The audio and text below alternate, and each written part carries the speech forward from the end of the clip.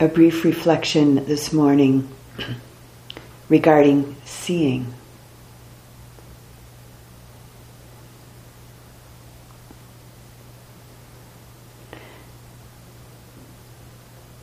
We all do a lot of looking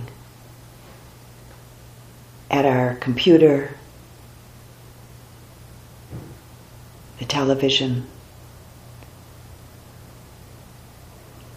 films, through lenses, at people and books, and at nature. Our looking is perfected every day. But how often do we see?